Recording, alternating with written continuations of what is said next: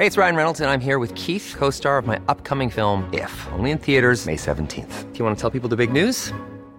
All right, I'll do it. Sign up now and you'll get unlimited for $15 a month and 6 months of Paramount Plus Essential Plan on us. MintMobile.com/switch.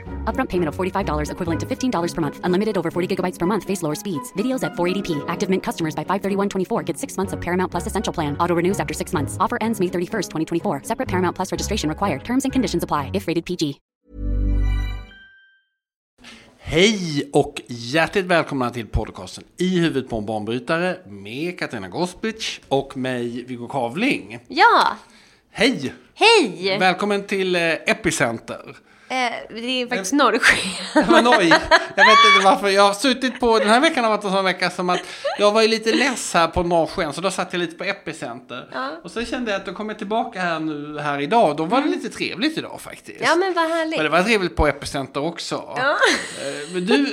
Men så blev jag lite avundsjuk för du hade varit på en rolig fest på Hobo med Epicenter. Ja, det hade jag. Och då blev jag lite avundsjuk för då var inte jag bjuden ju. Åh nej. Men jag var ju bjuden på tak å andra sidan. Just det, och dit var inte jag bjuden. Nej, och sen var jag bjuden på ett Sixta hotellet. Oj. Så att där bodde jag faktiskt över på hotellet. Ja, men det gjorde jag på Hobo.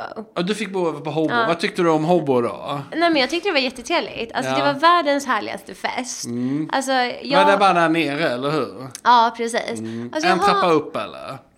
Nej, eller var det första plan? Ja, det fanns någon bortom. så här bar och liksom markplan. Men alltså, jag tycker människorna på Epicenter är så himla trevliga. Alltså. Och de är så roliga att festa med och alla dansar och man kan liksom dansa med vem som helst och alla är så här glada. Så kan man prata lite affärer och sen fortsätter man dansa och ja, men folk är så sjukt trevliga.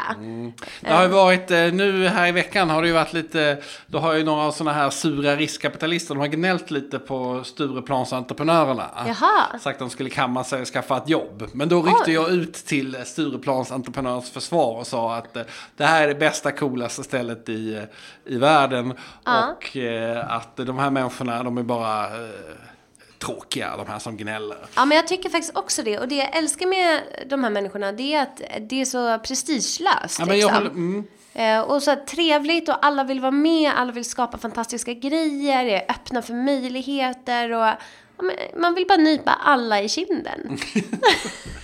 Nej, men jag tyckte också så här att sen var de lite så här, nej, de borde skaffa sig ett riktigt jobb. Och så tycker jag lite så här att, ja, men det är väl bättre att vi har många som tycker att de är entreprenörer och försöker och kanske inte alla är så här superframgångsrika, men det är liksom, jag jämför dem med Island, för var 10:e människa på Island säger att de är konstnär. Jaha. Och det är klart att alla på Island som då säger att de är konstnär är ju inte jätteframgångsrika. Nej. Men det är ju ett mått på rikedom. Alltså jag tycker ett land med många konstnärer, det är ju mycket svårare att ockupera ett sånt land än ett land utan konstnärer. Ja, för att annars, som Churchill sa, var ska man annars försvara?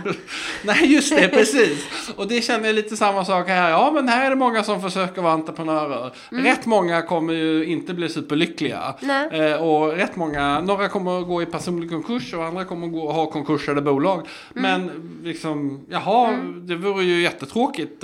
Men det är ju också en erfarenhet. Man måste ju vara öppen för att misslyckas. Absolut, och man ser ju på de flesta som har lyckats att de har ju varit ganska misslyckade innan. Ja, precis. Och de här människorna som gnäller, de har haft tur. Ja, precis. Men du, vi ska prata om något helt annat. Ja. Du har ju fått träffa en president, kanske världens snyggaste president om man ska döma av bilderna. Ja, precis. Kolinda, Ja. som är president i Kroatien. Kolinda. Ja. Och Det låter nästan... skitsamma. Ja, men säg då. Nej, men alltså det låter lite... Det låter ju inte som den smartaste kniven i lådan, Kolinda. Nej, kanske. Är det liksom... Jag har faktiskt det hört låter i namnet. lite som Kattis. Nej, men... Kattis låter inte heller så jättesmart, men Katarina låter mycket begåvad. Ja, Katarina är den tack. stora. Ja, men det är bra. Stora menar jag. Ja. Fast du är inte så stor alltså. Jag tänkte på kejsaren då.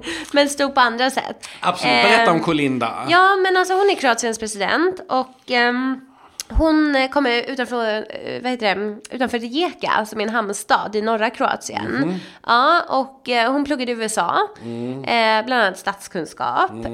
Och hon pratar kroatiska, engelska, spanska, portugisiska. Oj. Ja, och hon har varit den kvinna i NATO med högst position. Så hon är militär alltså? Det borde hon väl vara då, med tanke på att hon har varit i NATO? Inte nödvändigtvis militär så. Men presidenten är ju överbefälhavare. Oj, det är ju tungt. Ja. Kändes som krigisk eller? Nej, inte alls. Alltså hon kändes så moderlig. Alltså så här, elegant och moderlig. Och hon var väldigt trevlig mot alla. Alla som ville ta en bild fick ta en bild. Och jag fick ju då ta en selfie med henne. Så det kändes trevligt. Hon hälsade på alla när hon kom. Liksom. Så att alla som stod i hennes väg tog hon i hand. Och men väldigt mycket tålamod helt enkelt. Och man kan ju tänka sig när man är då så känd som hon är. Hon är superkänd i Kroatien eller? Såklart. Att man skulle bli trött på den typen av processer. Att liksom alltid hälsa på alla och alltid behöva vara så himla trevlig. Och det känns ju som att man kan liksom inte ha ont i magen en dag på jobbet. Liksom, för att man syns ju hela tiden och man är i centrum. Men hon var superproffsig och... Hon verkar inte ha ont i magen när du träffade henne. Nej, absolut inte. Så att det var ett jättetrevligt event på Medelhavsmuseet. Var det någon svensk politiker där också eller? Det var mest... kroater som samlades? Ja, det var mest kroater. Och ambassaden då brukar ju bjuda in olika typer av entreprenörer. Apropå entreprenörer. Och de som gör affärer. Och det här var ju också syftet till hennes besök här. Att hålla näringslivskontakter helt enkelt mellan Sverige och Kroatien. Sen så vet jag faktiskt att hon skulle föreläsa idag om säkerhetsläget kanske på UD i världen. Eller sånt. Nej, faktiskt vid Lunds universitet. Jaha, vid Lunds universitet. Ja. I dina gamla trakter. Jag har ju varit i Kroatien och seglat. Har jag sagt det till dig eller? Nej, det kanske du inte har. När gjorde du det? Ja, det var ganska länge sedan faktiskt. Men det var ju väldigt trevligt. Vi var bland annat i det här Var. Skär. Ja, men det var jättecoolt faktiskt. Det var massa coola grejer. Jag kan då rekommendera folk att segla off-season. För att... det är väldigt crowded på det kändes som att vi hade liksom hela Medelhavet för oss själva. Och sen så... Det var ganska kallt. Vi var där i början på maj. Men det var väldigt coolt alltså. Så att jag skulle gärna... åka tillbaka. Ja, men jag tycker det var sympatiskt. Men det är väldigt fint. Och, det är lite som man vill att det ska vara i Medelhavet. Alltså så är ju inte Italien och Spanien och så här, för det är så in i helvete crowded. Men jag känner ju att folk har börjat upptäcka mitt smultronställe. Så att det är ju på gott och ont. Alltså jag är ju väldigt glad för att det går bra för Kroatien. Att det finns många som besöker. Men man vill ju ha de bästa vikarna för sig själv. Okej, det vill man. Så är det. Ja, men känner vi oss redo att tuta igång? Ja, vi kör.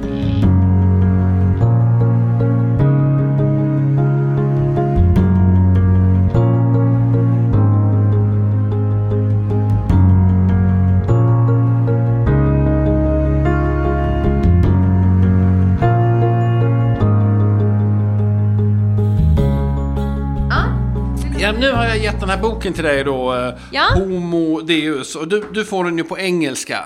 Jag läser ju då den på svenska för att det är för många svåra ord på engelska. Och jag är så rädd att jag inte ska förstå någonting. Men du har alla sådana läkarböcker som du har läst, de var väl också på engelska? Ja, det stämmer. Så att, jag vet inte riktigt. Jag är ganska bra på att förstå vad de säger på engelska, men jag tycker läsa är lite jobbigt. Jag tycker det går långsamt. Ja, jag förstår.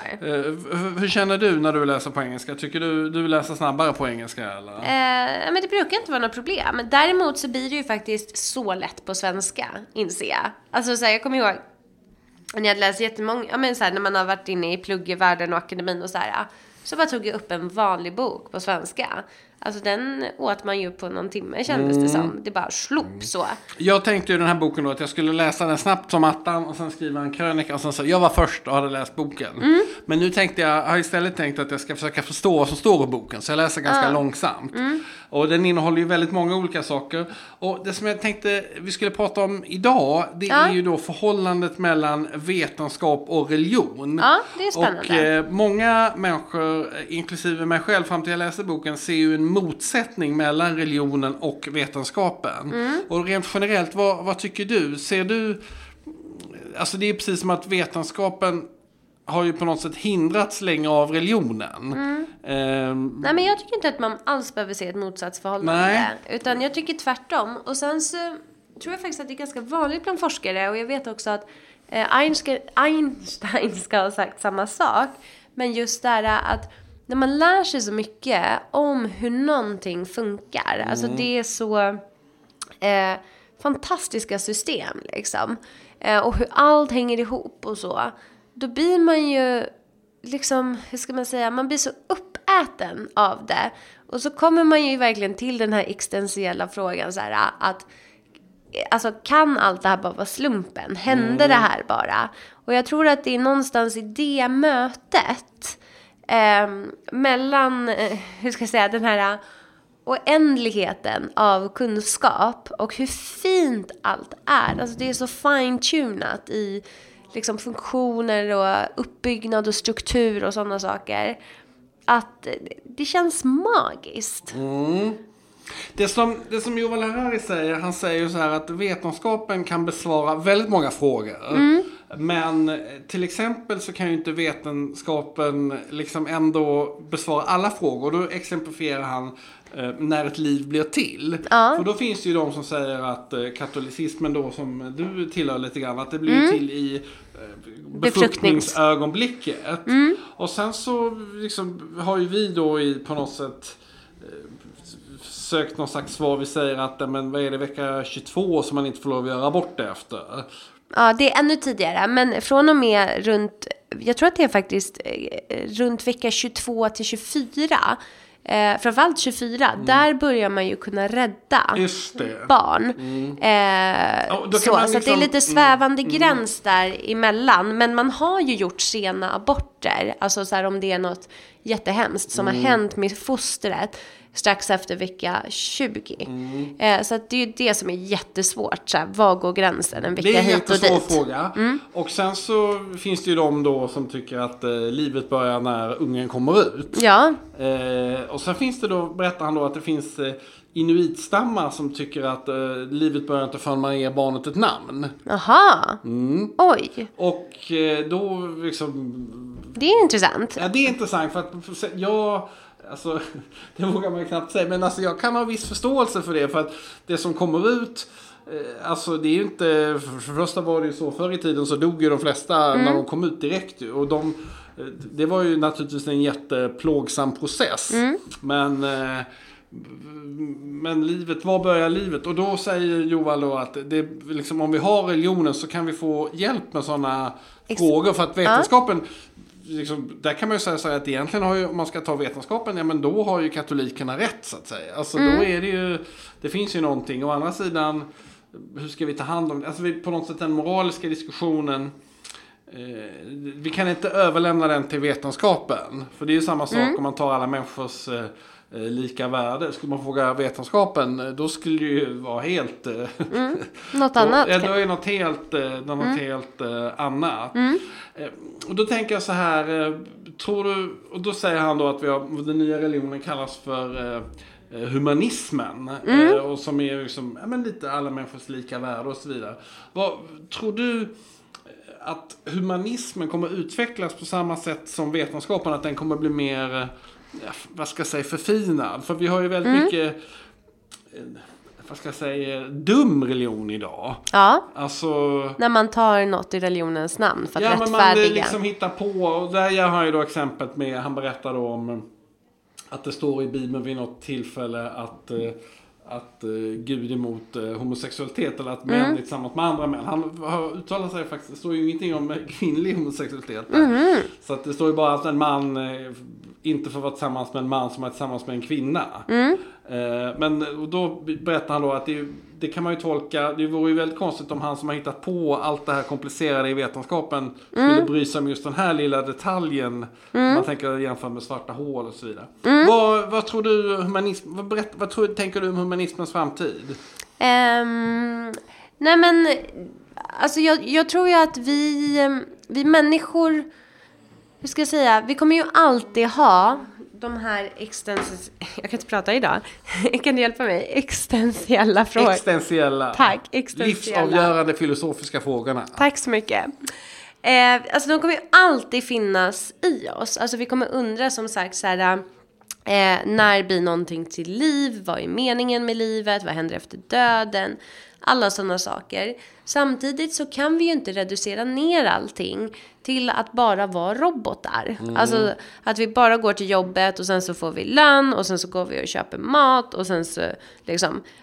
Alltså vi är ju inte gjorda för att leva ett robotliv, utan vi människor har ju känslor och funderingar och allt det här komplexa i oss som gör att vi funderar över andra saker också som kan tyckas mer fluffiga.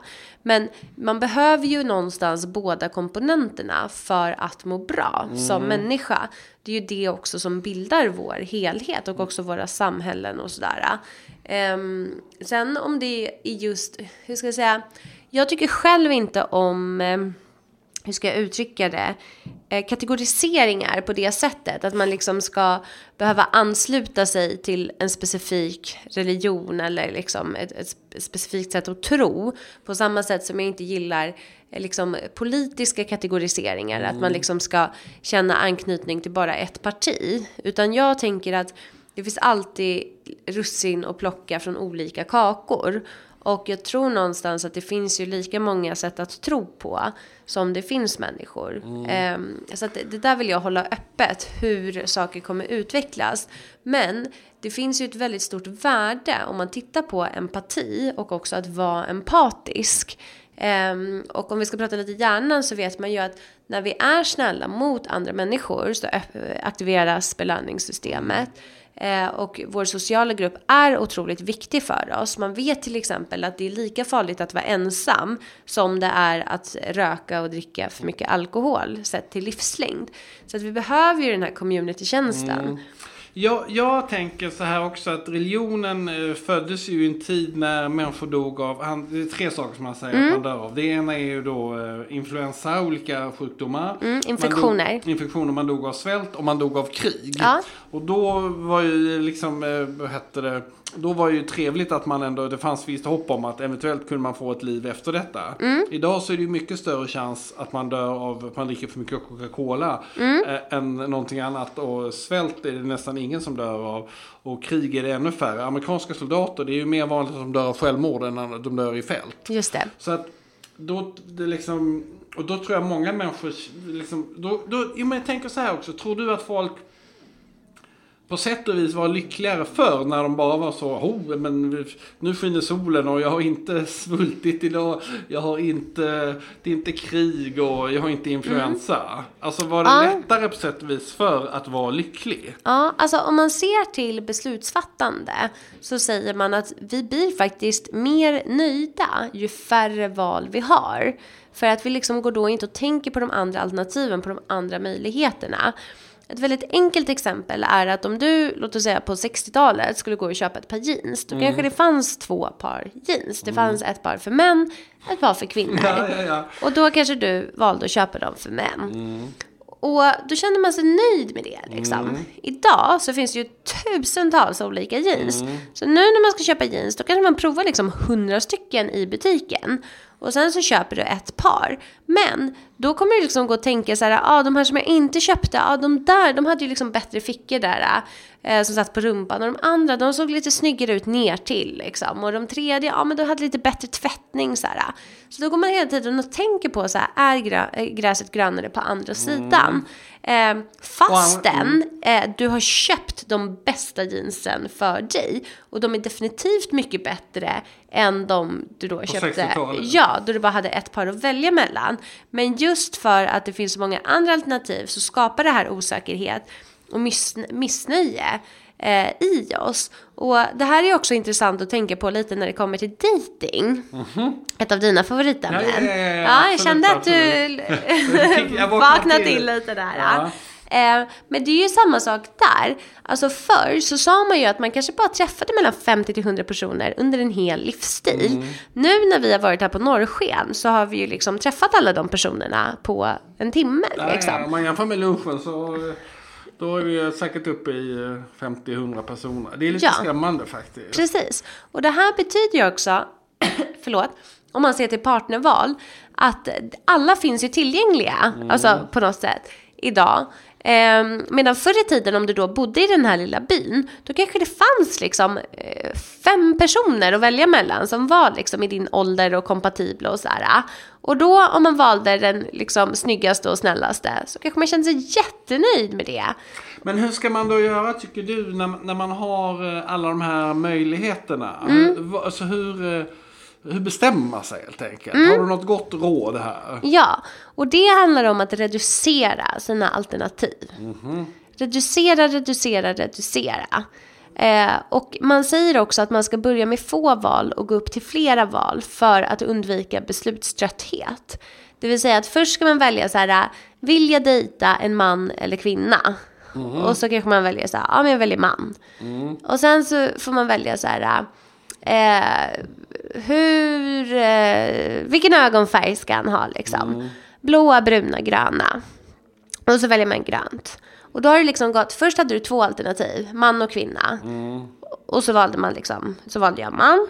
Och sen så gick jag vidare till ögonfärg. Då var det 3 alternativ. Och så valde jag grönt. Och så ska man gå vidare liksom. Men det handlar fortfarande om att begränsa antalet alternativ. Och sen så ska man komma ihåg att vi kan inte hålla fler saker än 7 plus minus 2 saker i huvudet. Så att om man liksom nöjer sig med en handfull att välja mellan, och så får man vara nöjd sen. Så kanske man kommer en bit på vägen. Jag har ju en strategi då när det gäller jeans. Jaha, jag trodde du skulle säga hur du väljer kvinnor. Nej, jag sparar det till nästa avsnitt. Men jag kan då, där har jag ju fattat beslutet att jag ska bara köpa alla mina kläder på Hennes & Mauritz. Jaha. Och det blev ju men så skönt det blev när man ska gå och handla. För du vet att då går jag in här och så köper jag, så letar jag liksom efter det som jag tycker verkar coolast där inne.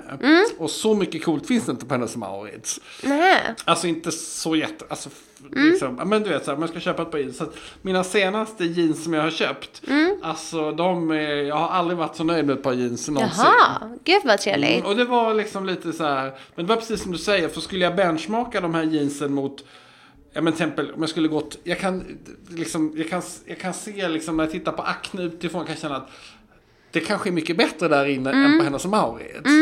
Men det är ju lite så, då kanske jag skulle tycka, men fan vad dyrt det var inne på Acne, mycket billigare på Hennes & Mauritz. Men då känner jag så att du har helt rätt i din strategi. Ja, men vad bra. Men när det gäller partner. Ja, men jag kan inte.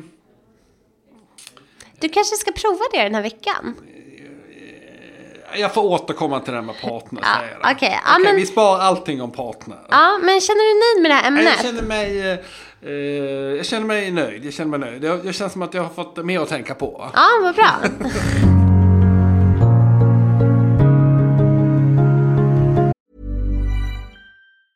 Ever catch yourself eating the same flavorless dinner 3 days in a row? Dreaming of something better? Well, HelloFresh is your guilt-free dream come true, baby. It's me, Keke Palmer.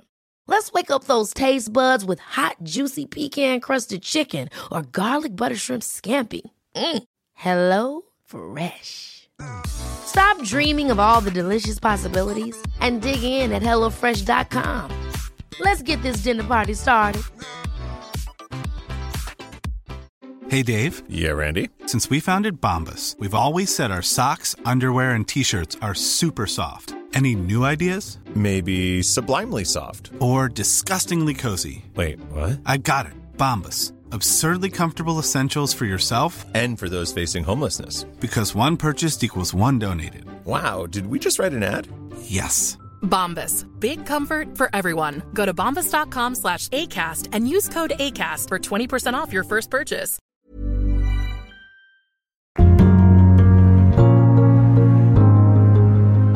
Du har träffat en gemensam, en tjej som jag också känner, som heter Anna Benson. Som ska vi säga att det är en rivig tjej? Ja, absolut. Jag är ju så lite mångsysslare, så hon kan dyka upp både på spritmässa och på bokmässa. Ja, men precis. Det är ganska få som både är på spritmässa och bokmässa, och hon är jätteblandad. Skitsamma, du träffar henne. Ja, men precis. Hon är entreprenör och sen så har hon en podd, så att hon är kollega med oss, kan man säga. Okej. jag vet inte om hon är större än oss. Jo, det är hon faktiskt. Cancerpodden har nästan flest lyssnare i Sverige. Så att, ja, hon är i alla fall väldigt duktig. Men jag träffade henne. Och så hade vi ett fint samtal. Och en sak som jag tyckte var ganska intressant, som jag känner så att många människor frågar mig, det är just det, men hur ska vi leva? Och hur gör man för att leva länge? Leva länge? Ja, precis. Leva länge och liksom friskt. Och då tänkte jag kalla det här ämnet för vill du leva som en sköldpadda? Okej. Ja, men det här menar jag så här, att om man tar Galapagos-sköldpaddorna till exempel, de här jättestora. Alltså de här som först är de jättesmå, så springer de på en sandstrand. Sen är de ute i havet i 15 000 miljoner år, eller? Jaha, nej, utan de här lever mer på land. Men det finns lite olika. Okay. Men hur som helst, de blir väldigt stora. Och man tror att den äldsta kanske har blivit runt 160 år. Men sen så finns det de som spekulerar att de faktiskt kan bli över 200 år. De är väldigt gamla de, helt enkelt. Ja, precis. Det är det vi kan konstatera. Men då kan man undra så här, okej, vad vill jag säga med det här? Jo, och då är det så här att om man tittar på biologiska processer. Jag måste bara fråga, de här sköldpaddorna, har de små alltså de känns ju inte sådär. De är ju reptiler. Sköldpadda kan vara ett av de tråkigaste djuren som finns. Alltså. Ja, men det är det vi ska komma till. Eftersom jag började lite det här ämnet med en retorisk fråga. Men då är det så här att om man tittar på hur kroppen fungerar och så tänker man lite på kroppen som en bil.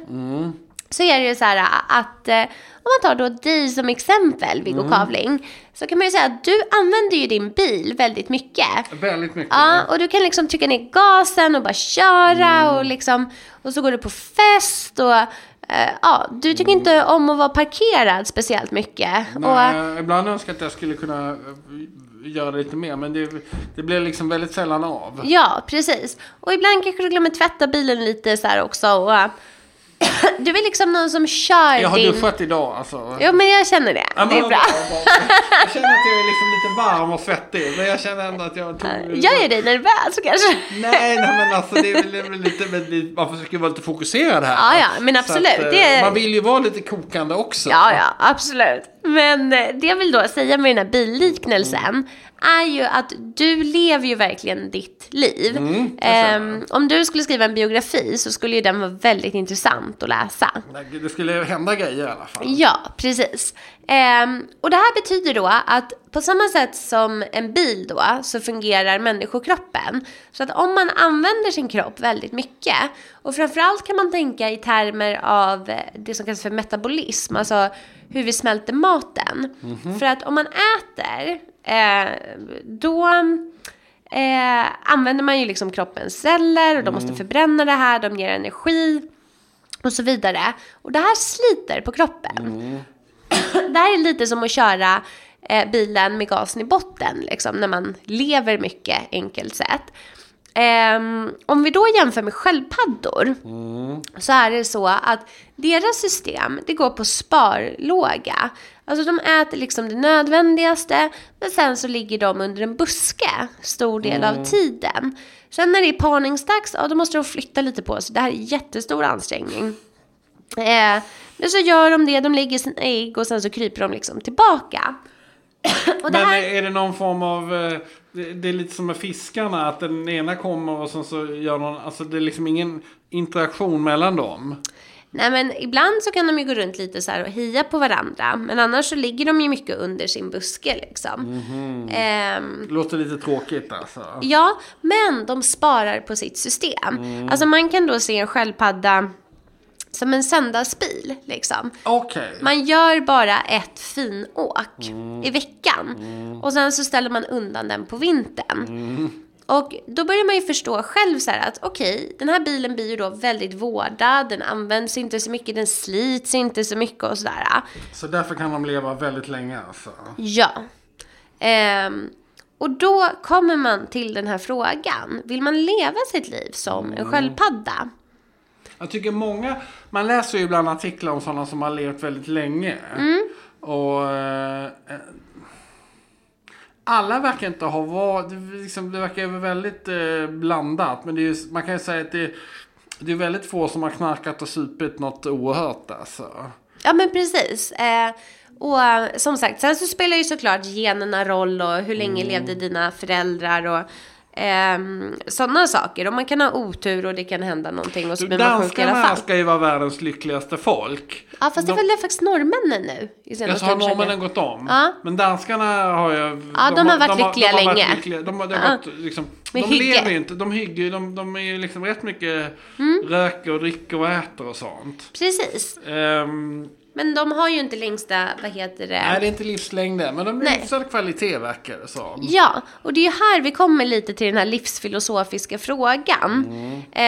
För att folk kan ju då ställa frågor till mig då i egenskap som hjärnforskare och läkare. Så här, hur ska man leva länge och sådär. Och då kan man ju liksom göra allting rätt. Man kan äta helt perfekt och träna helt perfekt och ha alla de perfekta vännerna och liksom verkligen ta hand om sin bil hela tiden och aldrig göra. Men det känns ju som att du är ganska perfekt. Men det är bara för att det är den bilden folk har utifrån. Men det är också för att jag är inte så bra på det här med rök och dricka och sånt. Nej, liksom. Fast du är rätt energisk. Ja, men det kommer inifrån. Så. Ja, Men känner du att du skulle söndagsköra mer eller hur tycker du, eller skulle du göra mer crazy saker? Nej, men jag är väldigt nöjd med mitt liv hittills. Så. Och, men sen så är det också så här att allt har ett pris. Jag har ju då pluggat väldigt mycket till exempel. Och det har ju gjort att jag kanske inte har gått på lika många fester som du har i ditt liv. Men jag har fortfarande gått faktiskt på jättemånga fester. Nej, det är ju absolut. Och dansat och haft jätteroligt. Men som sagt, jag har inte varit så intresserad av det här kring rök och dricka. Liksom. Det är inte min grej. Och så kan man tänka så här, men skulle jag resa liksom ännu mera och festat ännu hårdare eller vad man nu kan tänka kring livet. Men jag känner mig liksom väldigt nöjd. Jag ville lära mig. Det är en stor passion för mig och i mitt liv. Så att jag tror då om vi ska ta liksom så här, ska man köra med gasen i botten hela tiden och inte ta hand om sin bil kontra vill man leva som en sköldpadda, ligga under busken och inte så mycket händer. Vill du mer gasa lite eller? Ja, absolut. Oj, nu slog jag till micken. Förlåt. Ja, precis. Men då säger du till dem då människan att de ska gasa lite mer eller vad brukar det vara i ditt livsråd? Nej, men mitt livsråd är att man ska leva det livet man själv önskar och inte det livet som andra förväntar av en. För att det här är faktiskt också punkt nummer 1 på listan över vad folk ångrar sig mest över på dödsbädden. Att de har lyssnat för mycket på andra? Ja, att man lever det livet som förväntas av en. Okay. Så att, och jag vill liksom inte heller komma med så här pekpinnar och säga så här, man ska inte göra det här eller här. Utan jag lever på mitt sätt. Okay. Och det vill jag liksom att folk ska respektera. Och sen får de leva på sitt sätt så länge man inte skadar någon liksom, eller gör sina barn illa eller vad det nu kan vara liksom. För att det tycker jag är fel. Men, vad bra. Ja, men annars, hur ska jag säga... Det är ju svårt för mig att säga. Saker måste ju komma inifrån. Samtidigt som jag också tycker att vi alla har en skyldighet gentemot varandra att vara den bästa versionen av oss själva för att bidra till en så bra värld som möjligt. Ja, men ska vi inte nöja oss med det och sen så avrundar vi lite? Ja, okej.